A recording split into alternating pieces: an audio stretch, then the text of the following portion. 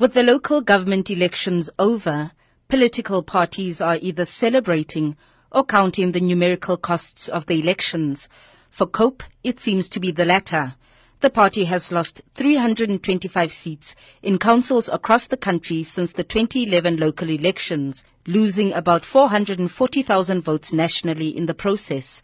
COPE chairperson says the party still has a place in South African politics. We've been contending with big two parties, but we do believe that there are huge opportunities.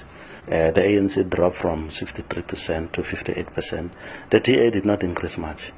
And so there's been that very huge voters that have not come out to vote.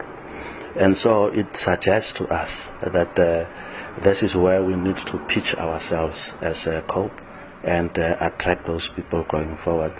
Community members, however, say they are not convinced about the party's relevance. I don't think they should stop as long as they continue to voice their opinions about South African politics and how as South African we should go forward. COPE haven't done any changes since they've been here.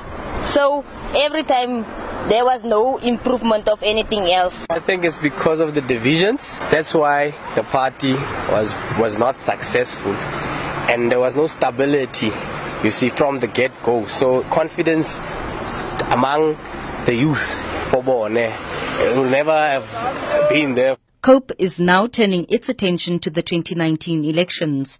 The party says it will now focus on building its regional and provincial branches in anticipation of those elections. I'm Bodumela in Kimberley.